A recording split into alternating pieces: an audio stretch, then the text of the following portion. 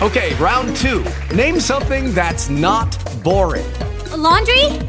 Ooh, a book club. Computer solitaire, huh? Ah, sorry, we were looking for Chumba Casino. That's right, ChumbaCasino.com has over 100 casino-style games. Join today and play for free for your chance to redeem some serious prizes. ChumbaCasino.com. No purchase necessary. Void where prohibited by law. 18 plus. Terms and conditions apply. See website for details. Lucky Land Casino, asking people, what's the weirdest place you've gotten lucky? Lucky? In line at the deli, I guess? Aha, in my dentist's office.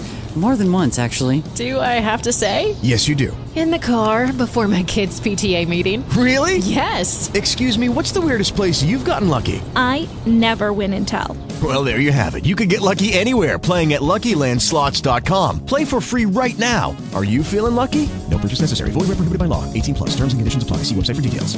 7 Sachs coming forward. How do, 7. Mr. Rentoul's smiles winked. This is my good friend, Alderman Mackin, the theatre manager from London. Glad to meet you, sir. She's not gone, has she? Asked Sachs hurriedly. No, my housekeeper wanted to talk to her. Come along. And in the waiting room, full of permanent examples of the results of Mr. Rentoul Smiles' spiritual attitude toward his fellow men, Edward Henry was presented to Isabel Joy. The next instant the two men and the housekeeper had unobtrusively retired, and he was alone with his objective. In truth, 7 Sachs was a notable organizer. 3.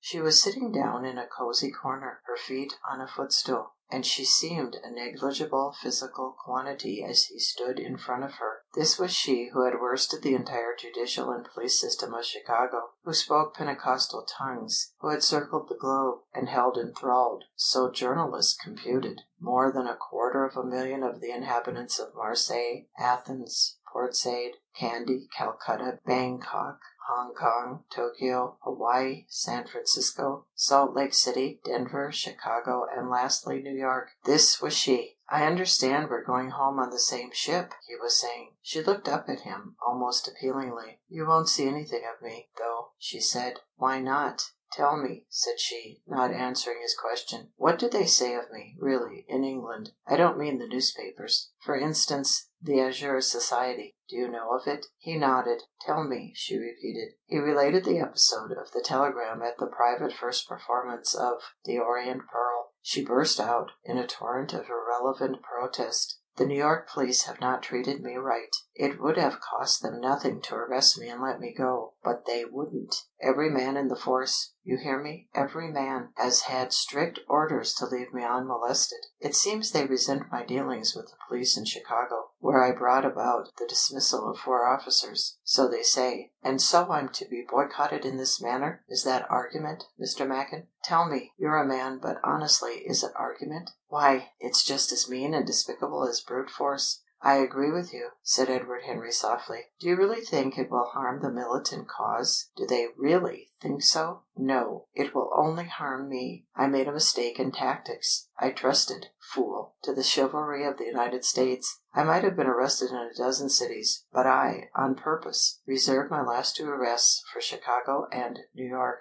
For the sake of the superior advertisement. You see, I never dreamt. Now it's too late. I'm defeated. I shall just arrive in London on the 100th day. I shall have made speeches at all the meetings, but I shall be short of 1 arrest, and the £10,000 will be lost to the cause. The militants here, such as they are as disgusted as I am, but they scorn me. And are they not right? Are they not right? There should be no quarter for the vanquished. Miss Joy, said Edward Henry, I've come over from England specially to see you. I want to make up the loss of that £10,000 as far as I can. I'll explain at once. I'm running a poetical play of the highest merit, called The Orient Pearl, at my new theatre in Piccadilly Circus. If you will undertake a small part in it, a part of 3 words only, I'll pay you a record salary, £66 13 and 4 pence a word, £200 a week. Isabel Joy jumped up. Are you another of them, then? She muttered. I did think from the look of you that you would know a gentlewoman when you met one. Did you imagine for the 1,000th part of 1 second that I would stoop? exclaimed Edward Henry. "My theatre is not a music hall. You want to make it into one." She stopped him. "Good day to you," she said. "I must face those journalists again, I suppose. Well, even they. I came alone in order to avoid them, but it was hopeless. Besides, is it my duty to avoid them? After all, it was while passing through the door that she uttered the last words. Where is she?" Seven Sachs inquired, entering. "Fled," said Edward Henry. "Everything all right?" "Quite." Mr. Rentoul Smiles came in. "Mr. Smiles," said Edward Henry, "did you ever photograph Sir John Pilgrim?" "I did, on his last visit to New York. Here you are." He pointed to his rendering of Sir John. "What did you think of him?" "A great actor, but a mountebank, sir." During the remainder of the afternoon Edward Henry saw the whole of New York, with bits of the Bronx and Yonkers in the distance, from Seven Sachs's second automobile. In his third automobile he went to the theatre and saw Seven Sachs act to a house of over $2,000, and lastly attended a supper and made a speech. But he insisted upon passing the remainder of the night on the Lithuania. In the morning Isabel Joy came aboard early and irrevocably disappeared into her berth, and from that moment Edward Henry spent the whole secret force of his individuality in fervently desiring the Lithuania to start. At 2 o'clock, 2 hours late, she did start. Edward Henry's farewells to the admirable and hospitable Mr. Sachs were somewhat absent-minded, for already his heart was in London, but he had sufficient presence of mind to make certain final arrangements. "Keep him at least a week," said Edward Henry to Seven Sachs, "and I shall be your debtor for ever and ever." He meant Carlo Trent, still bedridden. As from the receding ship he gazed in abstraction at the gigantic, inconvenient word, common to 3 languages, which is the first thing seen by the arriving and the last thing seen by the departing visitor, he meditated. The dearness of living in the United States has certainly been exaggerated, for his total expenses, beyond the confines of the quay, amounted to 1 cent, disbursed to buy an evening paper which had contained a brief interview with himself concerning the future of the intellectual drama in England. He had told the pressman that The Orient Pearl would run 100 nights, save for putting The Orient Girl instead of The Orient Pearl, and 200 nights instead of 100 nights. This interview was tolerably accurate. 4. 2 entire interminable days of the voyage elapsed before Edward Henry was clever enough to encounter Isabel Joy, the most famous and the least visible person on the ship. He remembered that she had said, "You won't see anything of me." It was easy to ascertain the number of her stateroom, a double berth which she shared with nobody, but it was less easy to find out whether she ever left it, and if so, at what time of day. He could not mount guard in the long corridor, and the stewardesses on the Lithuania were mature, experienced, and uncommunicative women, their sole weakness being an occasional tendency to imagine that they, and not the captain, were in supreme charge of the steamer. However, Edward Henry did at last achieve his desire, and on the third morning, at a little before 6 o'clock, he met a muffled Isabel Joy on the D-deck. The D-deck was wet, having just been swabbed, and a boat, chosen for that dawn's boat drill, ascended past them on its way from the sea level to the busy boat deck above.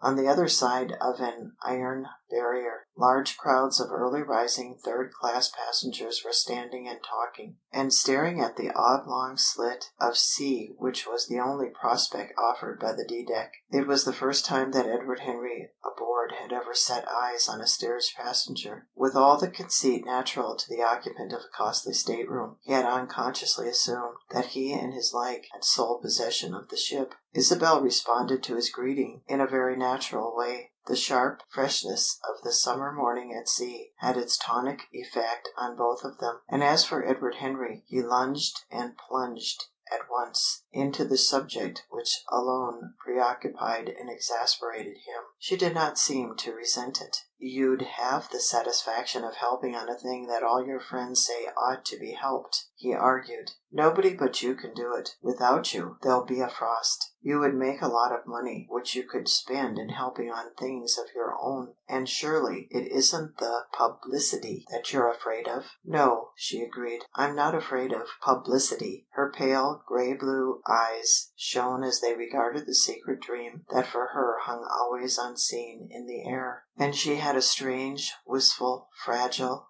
feminine mien in her mannish costume. "Well, then—" "But can't you see it's humiliating?" cried she, as if interested in the argument. "It's not humiliating to do something that you can do well. I know you can do it well, and get a large salary for it, and make the success of a big enterprise by it, if you knew the play." "I do know the play," she said. "We'd lots of us read it in manuscript long ago." Edward Henry was somewhat dashed by this information. "Well, what did you think of it?" "I think it's just splendid," said she with enthusiasm. "And will it be any worse a play because you act a small part in it?" "No," she said shortly. "I expect you think it's a play that people ought to go and see, don't you?" "I do, Mr. Socrates," she admitted. He wondered what she could mean, but continued. "What does it matter what it is that brings the audience into the theatre, so long as they get there and have to listen?" She sighed. "It's no use